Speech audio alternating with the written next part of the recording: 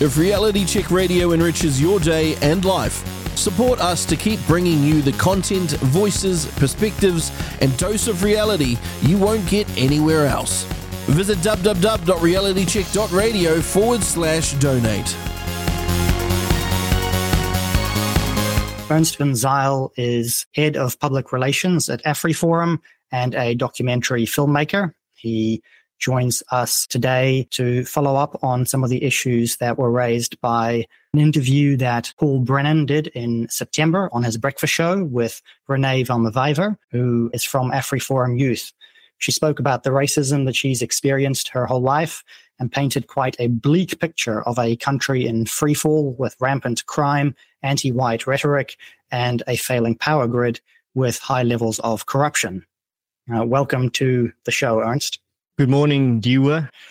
Could you tell us a little bit about your documentary and filmmaking work and what you do at Afriforum? Right. So the first thing of those two is that I started working at Afriforum. So Afriforum is the largest civil rights organization in the Southern Hemisphere based on the metric of membership. So it's not just a membership where you like a Facebook page or you fill in a form and then you become a member.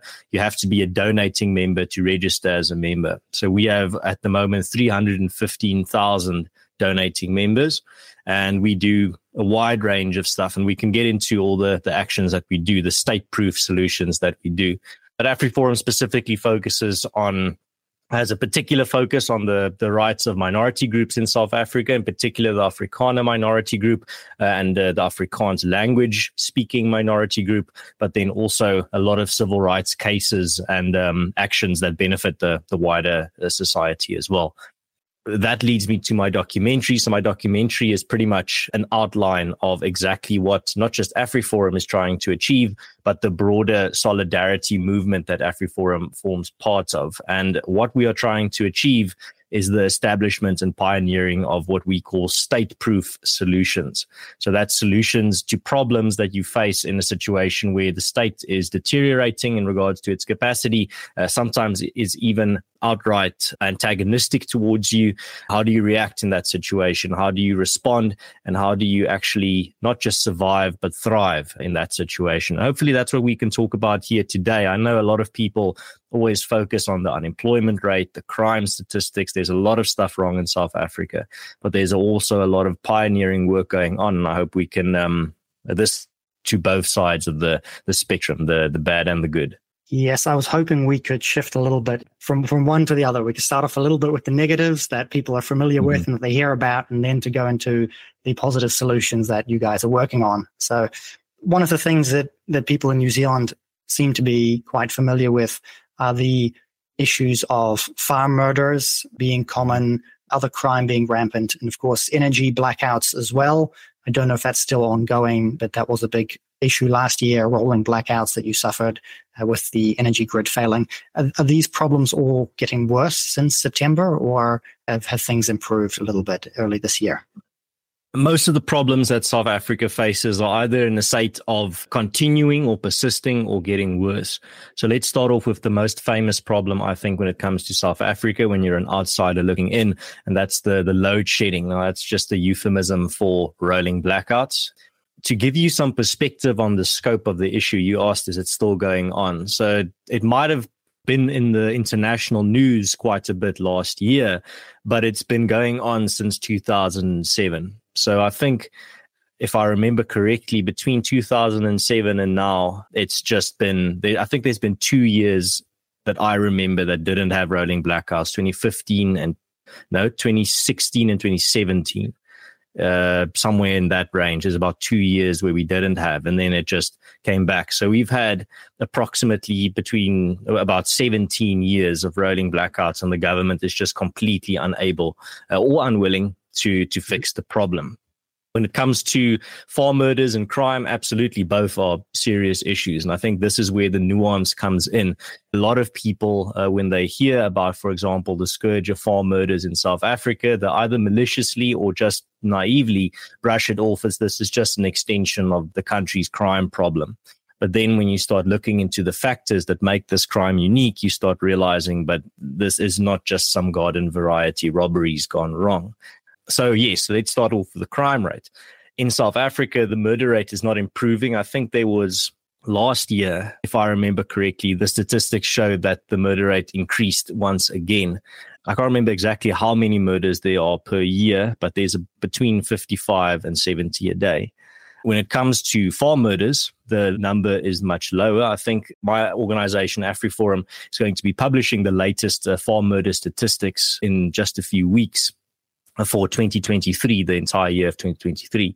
But the last annual statistic that we have for an entire year, so 2022, we have an annual statistic there for the entire year, which means we've been able to document the farm murders for the entire year there. We're going to be publishing the 2023 statistics later in a few weeks, I think.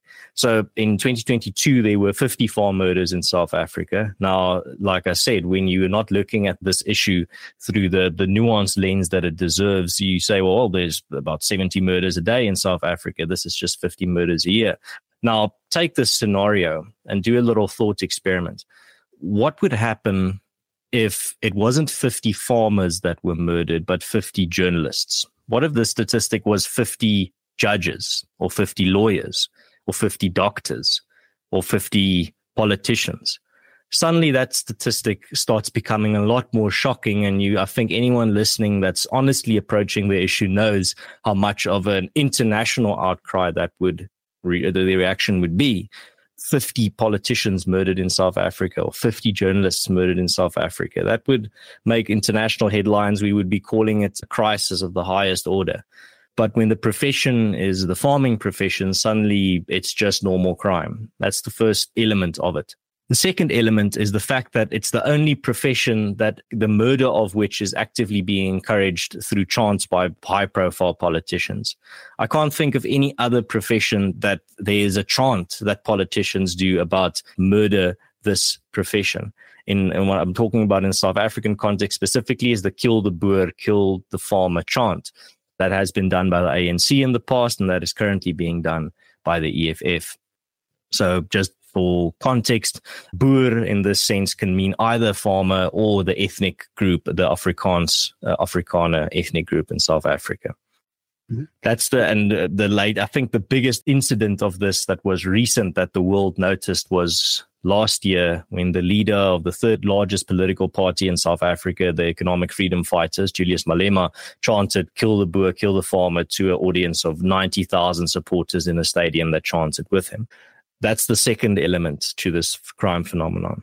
Third element, and this is also very important, is when it comes to the nature of these crimes. So it's not just, there was a break-in, robbery, the car was stolen or some money was stolen or whatever. It's often the case that there's nothing stolen. People are just killed and then the attackers flee. Even in a violent country like South Africa, that is not normal fabric crimes where it's either a dispute between family members or a romance issue or something like that. But in this case, it's just strangers coming into the property, killing the farmer and his family and leaving and not taking anything with them. Then there's also many cases of the horrific torture that happens. Again, something that even in a violent country like South Africa, that is levels above what we see in regards to the murder rate in South Africa. It's not accompanied with this level of torture that we see in many of these farm murder cases where the 80-year-old women have a drill drilled through their feet, or a 10-year-old child is drowned in a bathtub of boiling water, or a 70-year-old man is beaten to death until he's unrecognizable with a lead pipe. Nothing is stolen.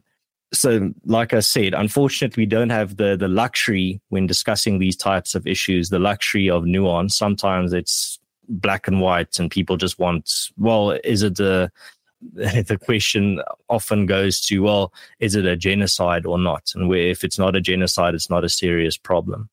But when you go into the nuance of the issue, you realize that this is a serious problem and it affects many people, and specifically people coming from farming communities. I mean, that's my case as well. I come from a farming community. I've experienced what happens to a community when a farmer is brutally murdered in that community. I've heard the voice notes being sent over WhatsApp over there was just an attack on the farm next door, and it's people that we know.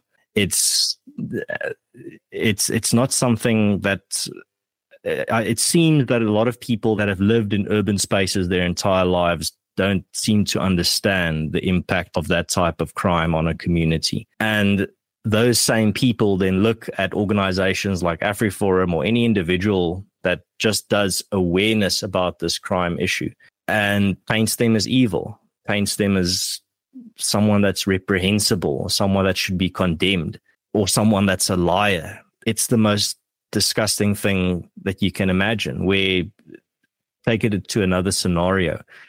Imagine if you are an activist against gender-based violence, and every time you try to bring awareness to this issue, people just say, well, the majority of people that are victims of violence or murder are men, therefore your issue is a non-issue. Or even worse, if you try to bring attention to that issue, people just blatantly just call you a liar without evidence to your face and call you a terrible, horrible person for daring to care about this issue so deep. These murders are absolutely horrific. I've seen some of the documentaries made as well in the Western world by visitors. Lawrence Southern famously did one, I believe, in 2019, Farmlands. And there have been several other documentaries about these farm murders, and it is truly horrific to actually see it for yourself. I can't possibly imagine what it would be like to experience it.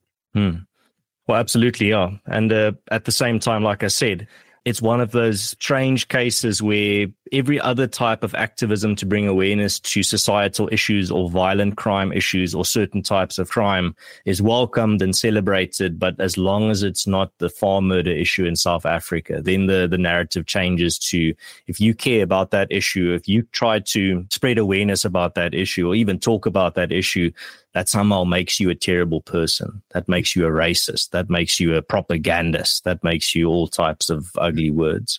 I can't think of another type of crime phenomenon where trying to bring awareness to the issue gets that type of horrific reaction. No, I can't imagine that in New Zealand. I don't think anybody in the audience could imagine any kind of crime that could just be swept under the carpet or downplayed like that. It's definitely a very disturbing situation there. I know a lot of Afrikaners here in New Zealand. Massive numbers of them have immigrated. They make up now nearly about 1.5% of our population. When you speak with them, most of them say that South Africa is toast, basically. It's done. They're running away. Are they wrong? Or is it just a case of people being lucky to be able to get away? Well, that's one of the not key issues, but rather prickly and thorny issues within, I think, not just the Afrikaner community, but any community where a large portion of the group has already turned into a diaspora. I mean, I would go as far as this, I don't have the exact statistics, but there's probably hundreds of thousands of Afrikaners already out there that have emigrated, the Afrikaner diaspora. But at the same time, like I said, it's also, again, one of those issues where it's not black and white. It's not one of those issues where you can just say, well, the people that stay are brave and the people that leave are cowardly or whatever. It's a lot more complicated than that. Whether to immigrate or to stay is a deeply personal decision to make. And I'll never condemn anyone for immigrating, for example, to New Zealand because they wanted to give their children a better future. But at the same time, that same understanding, when it comes to those that choose to stay in South Africa, whether against all the challenges that we might face. Because in the end, there's also another issue at play here. So on the one side, I actually wrote an opinion piece on this issue for the publication IM 1776 titled A Time to Dig Trenches. And it's about this, where just as there are people that when they made their personal choice to immigrate had good reasons, there are also people when they made their personal choice to stay that had good reasons. One of those reasons is that if you care about Afrikaner culture and the language of Afrikaans and you want it to still exist in hundreds of years, it cannot survive outside of Southern Africa. Unfortunately, and I've never met anyone that denies this, within 1 to 2 generations of Afrikaners born in a new country outside of South Africa, or outside of Africa, I should rather say, that family assimilates. They keep their surname, but they don't speak Afrikaans anymore. They don't refer to themselves as Afrikaners or Boers anymore, and they don't relate to the historical stories that are tied to the Afrikaner culture. So if the entire... That's definitely my experience with friends that I have who are second generation Afrikaans. They have assimilated into New Zealand, like you said. That seems to be the trend all across the board. And like I said, there's nothing evil about giving your children better opportunities and immigrating to another country. But there also cannot be naivety or even self-deception about the fact that if all Afrikaners were to leave South Africa tomorrow, the culture would not survive. We don't have the cultural tools to survive as a completely diaspora people. There's no evidence to support the idea that we can. And I believe there's also the case that a lot of people simply cannot leave. I think most Afrikaners basically do not have the means to leave the country. Am I right in saying that? That's the two sides of the coin. But I think the mistake would be to make the assumption that everyone that's left are the people that can and the people that stay are just the people that can't. It's often a case of not being willing to leave. I mean, that's my case. I mean, if I sell all my belongings and I take all my savings, I could probably immigrate. I haven't looked into the option, but I choose to stay. And the one of the things that my organization that I work for, Afriforum, and the Solidarity Movement is aiming for is to create a future for Africa, building to stay, which means that is our mission, is to build a future here in South Africa through the establishment of educational opportunities, through job creation, through state-proof solutions to many of the problems that we face. And like I said, we can get into some of those details, but that's the mission, is to make sure that because we know our culture and our people can only have a future if our future is in Southern Africa, then we have to start building, and we have to start building. Had to start building yesterday, and if we didn't start building yesterday, I have to start building today, and that's what we're doing. You referred to some of these aims of Afriforum, the state-proof solutions, and so on. Could you explain a little bit more about the main goals, the main ways in which you implement these solutions? Absolutely. So, I mean, that was the topic of my documentary. The documentary's name is Selfbestuur, but you can find it, if you find it on YouTube, it has English subtitles. You can watch it even if you're English. But there's a myriad of ways in which you can actually start fighting back against the decay around you. So let's take the best example, security. In South Africa, I think, thinking about the best statistic, let me, while I look for that statistic, let me tell you something about the Neighborhood Watch initiative that we have. So Afriforum has about 172 neighborhood watches all across the country. But you have to understand the context within which that is happening to understand why these people in their tens of thousands organizing to keep their community safe don't they have a police service. So in 2023, the Minister of Police, Beke Cele, confirmed that the South African Police Service dropped over 6.3 million phone calls from people in need over the past 3 financial years. That constitutes roughly 2.1 million dropped calls per year and over 5,700 dropped calls by the police per day. In 2021, when the country suffered its most destructive public looting and riots since 1994, police service proved woefully unprepared and unable to contain the violence and chaos. But within that context is where we started thinking about and implementing eventually community-based solutions to this problem. You can either sit down and cry about the fact that the police aren't doing their job, or you can start thinking about a solution. And that solution is community-based security structures. So we've got over 172 neighborhood watches or farm watches or security structures all across the country already. Thousands of volunteers. People don't get paid to take part in these structures. They do it because they feel a duty towards their community. And we have a growing list of successes every week. And this is the way that we are making our community safe, and we're expanding these structures as well. Another example would be infrastructure. So South Africa has a massive pothole problem where every year there's thousands of new potholes all across the country in the roads, and it becomes a costly affair where if you hit a pothole with your tire, there's a good chance you're going to have to replace that tire. And often a lot of people don't have the budget to do that on a constant basis, or even do it once a year. So what Afriforum did is organize communities through our branches. So we have 160 branches all across the country, organize people and say, we're going to start filling potholes. And now we've reached the point where we fill thousands of potholes every year.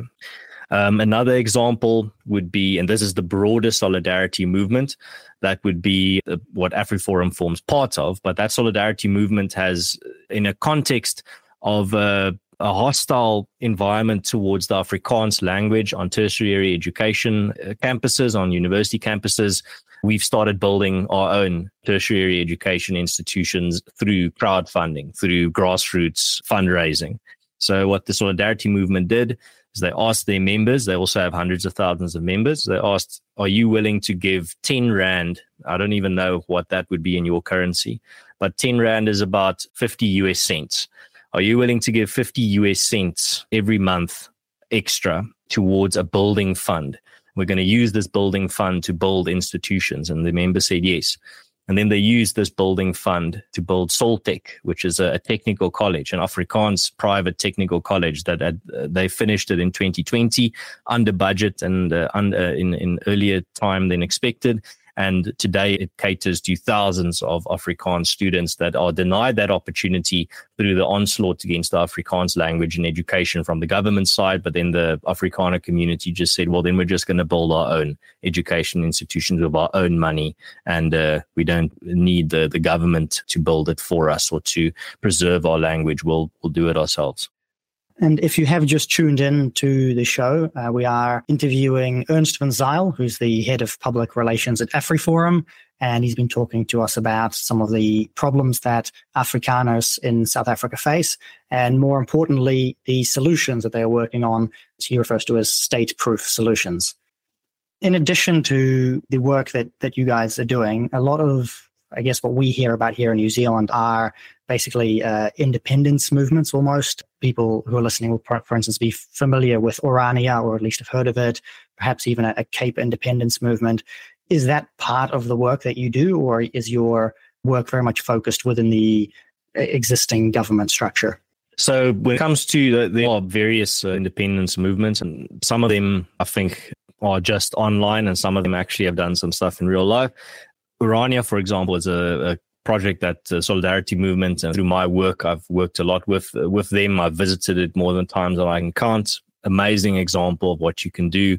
Basically an Afrikaner community that was created to preserve the Afrikaner language with their own labor, their own money, and their own vision. I think the town is about 3,000 people at this moment, but it's growing rapidly. Its economy grows by about 10% per year, if I remember correctly, and their population grows at a similar rate. The other independence movements like Cape Independence, no affiliation between my work and their work. I do like bold ideas, so I keep a close eye on what they're doing, but I have no involvement in there, and I'll see what happens with their project and with what they try to achieve there.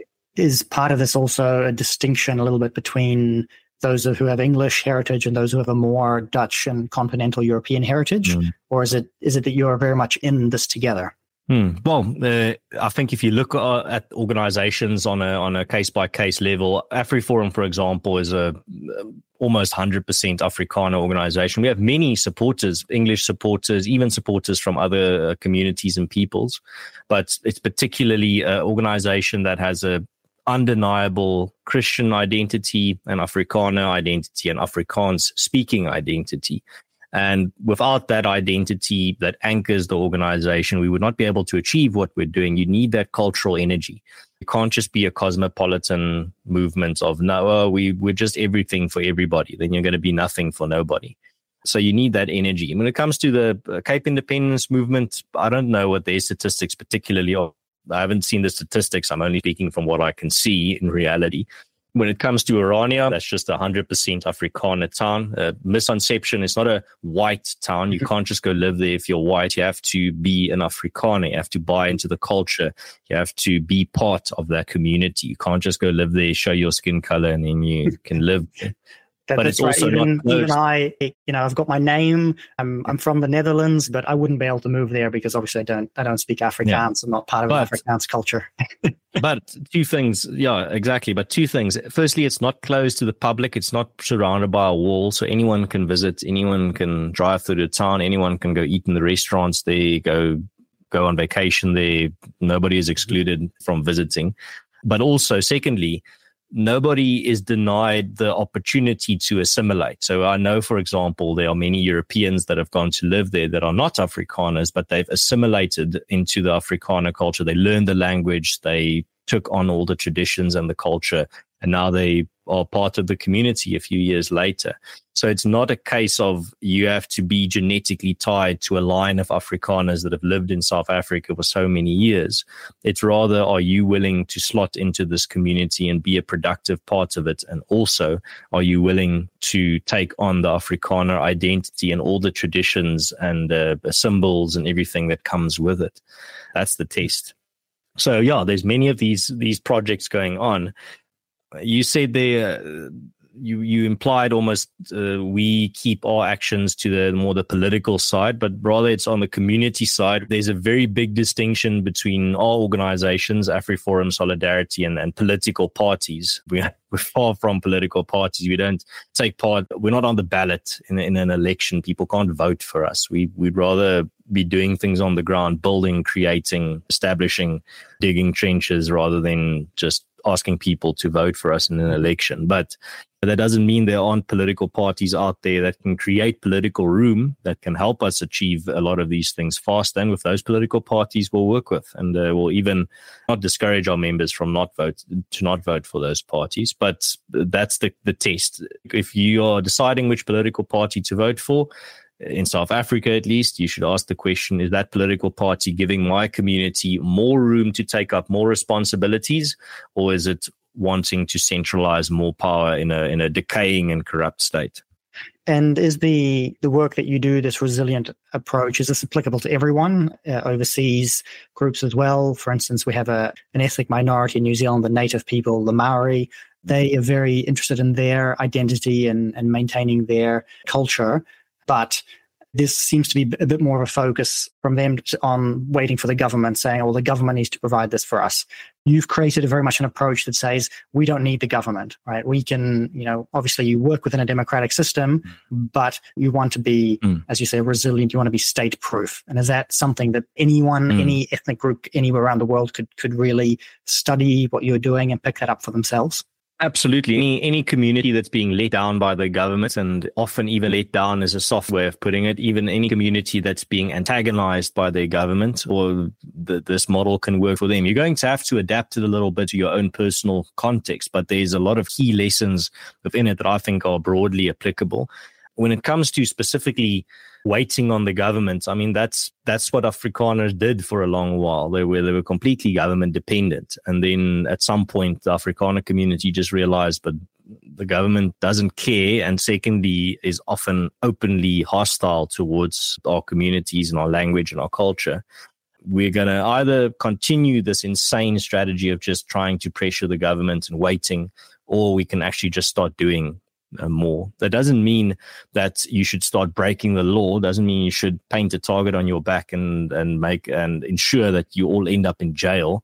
That's not productive either. So you stay within the confines of the law, but there's a lot that can be done, especially in a country like South Africa, where even if the government were to enact some destructive piece of legislation, the bright side of a decaying state is the fact that the state's capacity to enact stupid or evil laws becomes less and less by the year. So you take, for example, the COVID regulations. If you compare Australia to South Africa, it's night and day. It's a competent government versus an incompetent one.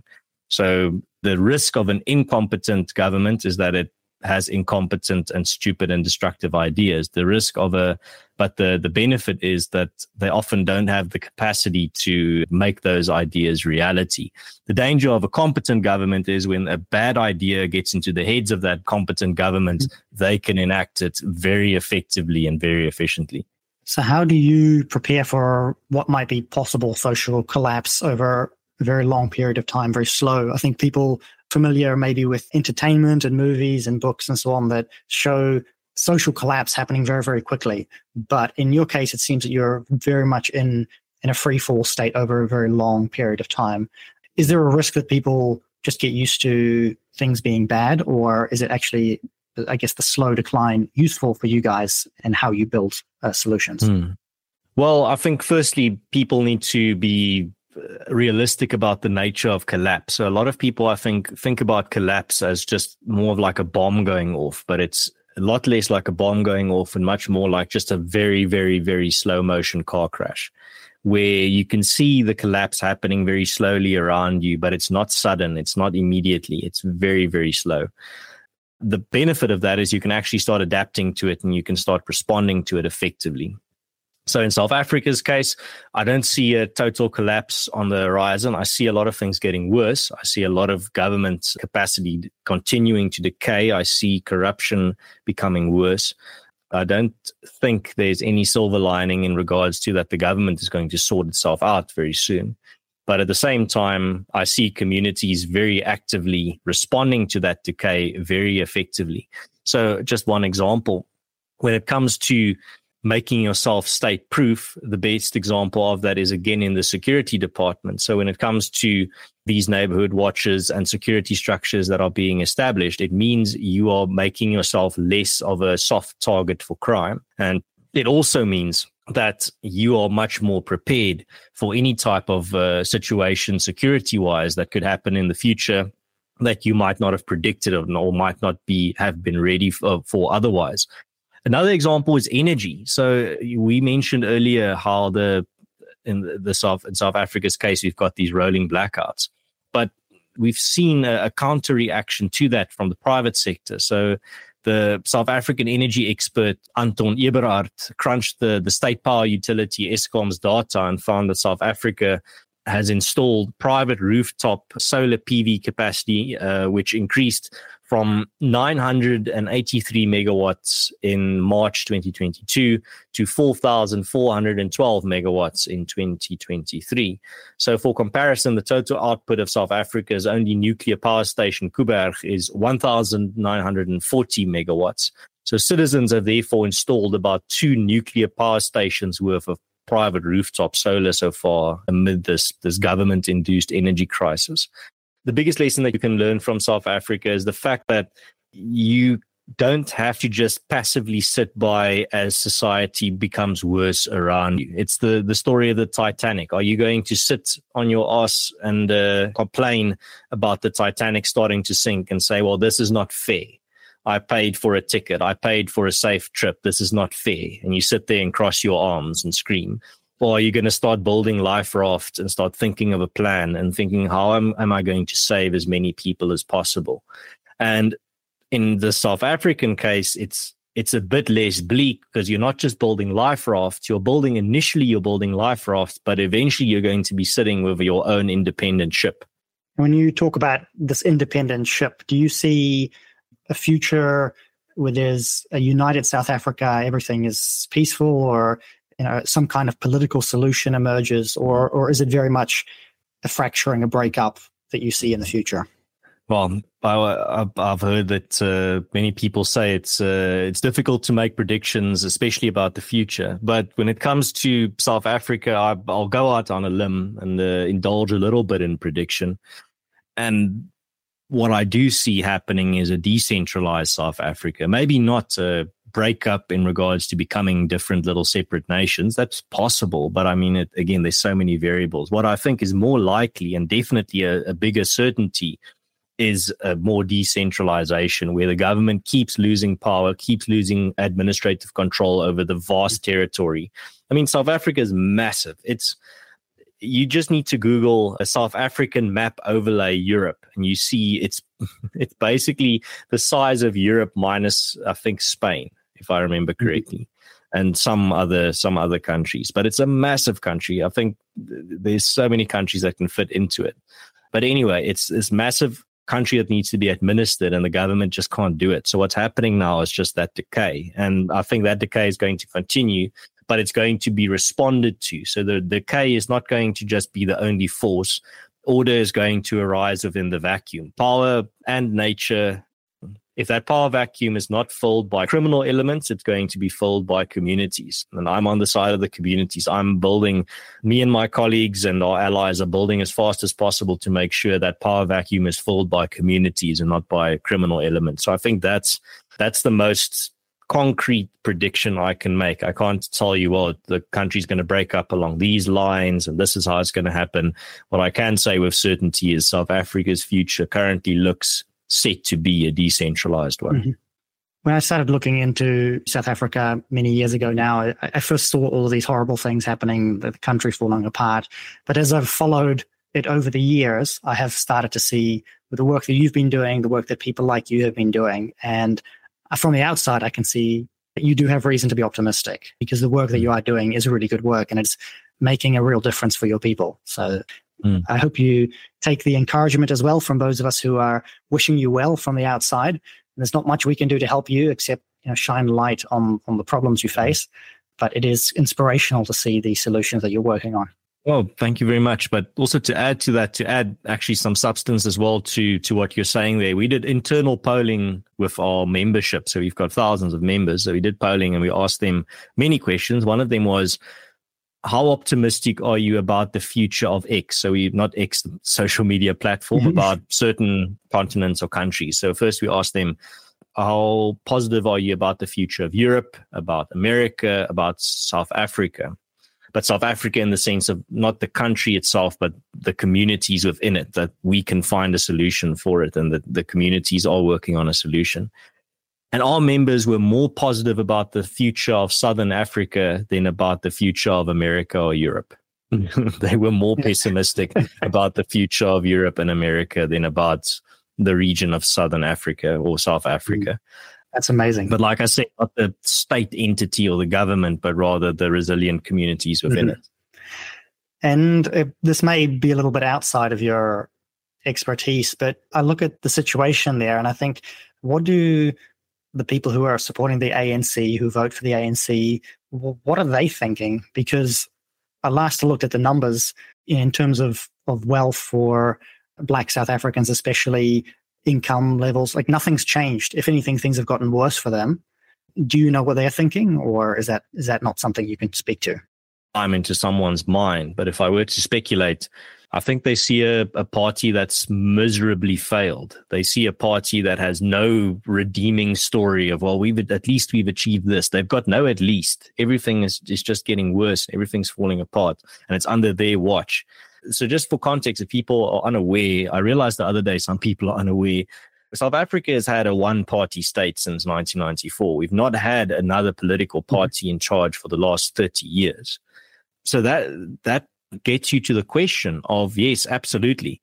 The policies enacted during the apartheid era in South Africa still have effects on society today. But the real question that needs to be addressed, and so many people are too scared to go there because then they're going to find a lot of uncomfortable realities about the present.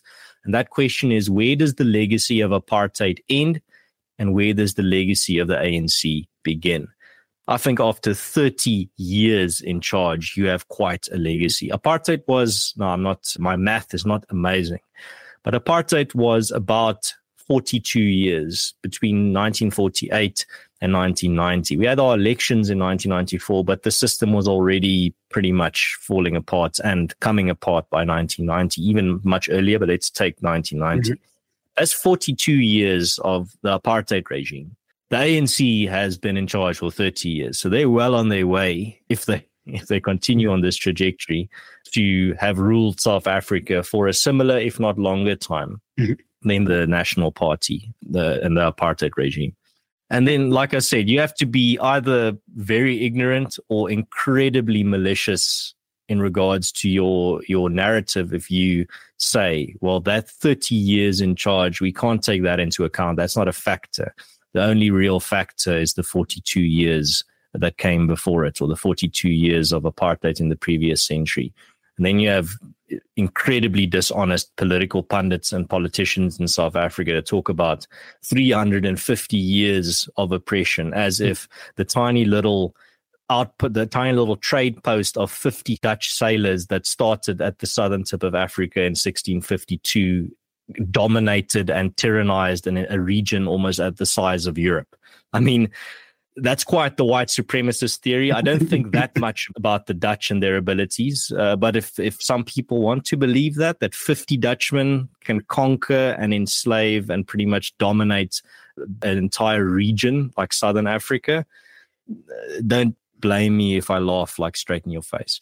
Yeah, that you should do. I was just thinking of a contemporary situation in El Salvador where President Bukele in 5 years turned the country from having the number one murder rate on the continent, one of the highest in the world, to one that was safer than most US cities in just 5 years with effectively having absolute power. So if a government is in power for 30 years with absolute power, it can have no excuses. That's simply absurd. Mm.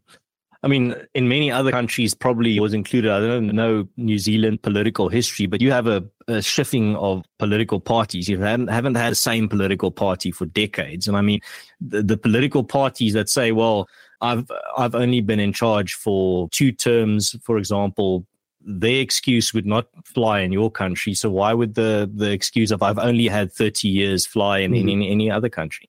That's right. We did have the previous government here, Labour government, complain about 9 years of neglect. I said 9 years of neglect. And after the 6 years in power, they were still talking about the 9 years of neglect of the previous government. Well, that didn't. Right. The voters didn't accept that. They got kicked out. Yeah. See that, but that's not the standard in South Africa.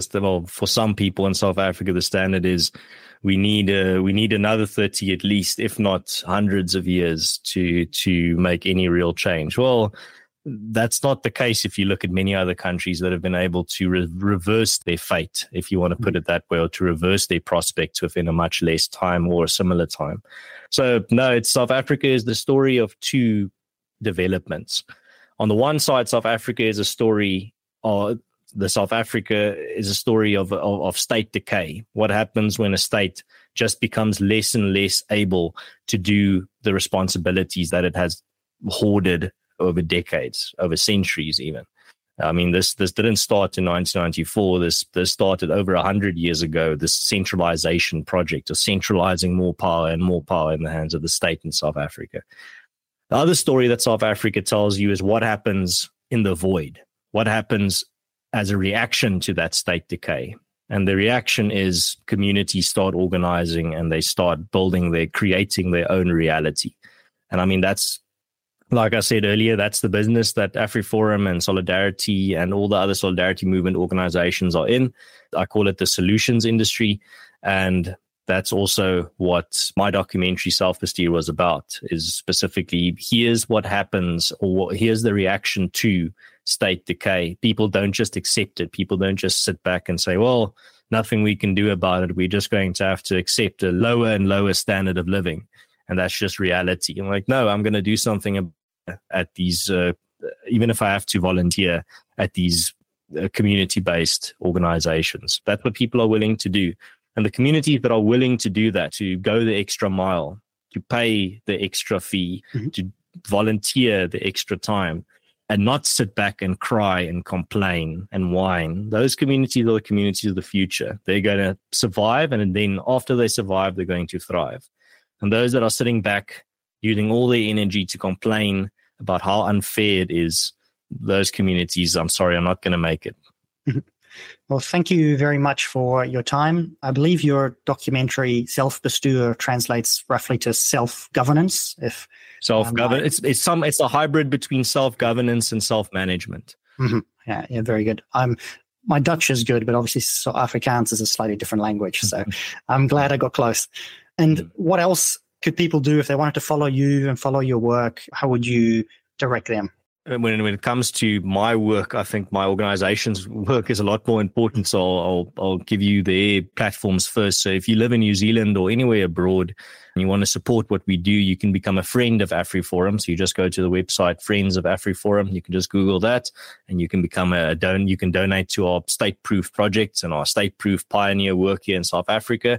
And if you're a Afrikaner diaspora living out there, especially in New Zealand, and you're listening to this, you can go to Afriforum Wêreldwyd, Afriforum Worldwide, and then slot into our network of the Afrikaner diaspora. It's a critical part of our mission as well, is that a lot of Afrikaners out there still have a big role to play, and a lot of them already play a big role in supporting initiatives back home in South Africa, and we appreciate it very much. And like I said, if you want to get involved, go to Afriforum Wêreldwyd if you're an Afrikaner living out there abroad. My own work, I'm not anonymous, but I do like the thin layer of privacy it gives me if I post under a pseudo-anonymous account. Is a Conscious Caracal, and you can find me on X and on YouTube. On X, I just analyze the South African politics and culture and give you updates on what's happening here, especially when it's world news. And on my YouTube channel, I interview interesting guests and talk to them about their fields of interest and specifically how they're contributing to solutions for the future, not just diagnosing problems. Well, thank you very much. And to the listeners, we've interviewed EARNST van Zyl here from Public Relations at Afriforum. And thank you for your time, EARNST. And everyone else, we will be back right after this break. Thank you for tuning in to RCR Reality Check Radio. If you like what you're listening to, dislike what you're listening to, either way, we want to hear from you. Get in touch with us now. You can text us with your message to 2057, that's 2057, or email us at inbox@realitycheck.radio. We would love to hear from you, so connect with us today.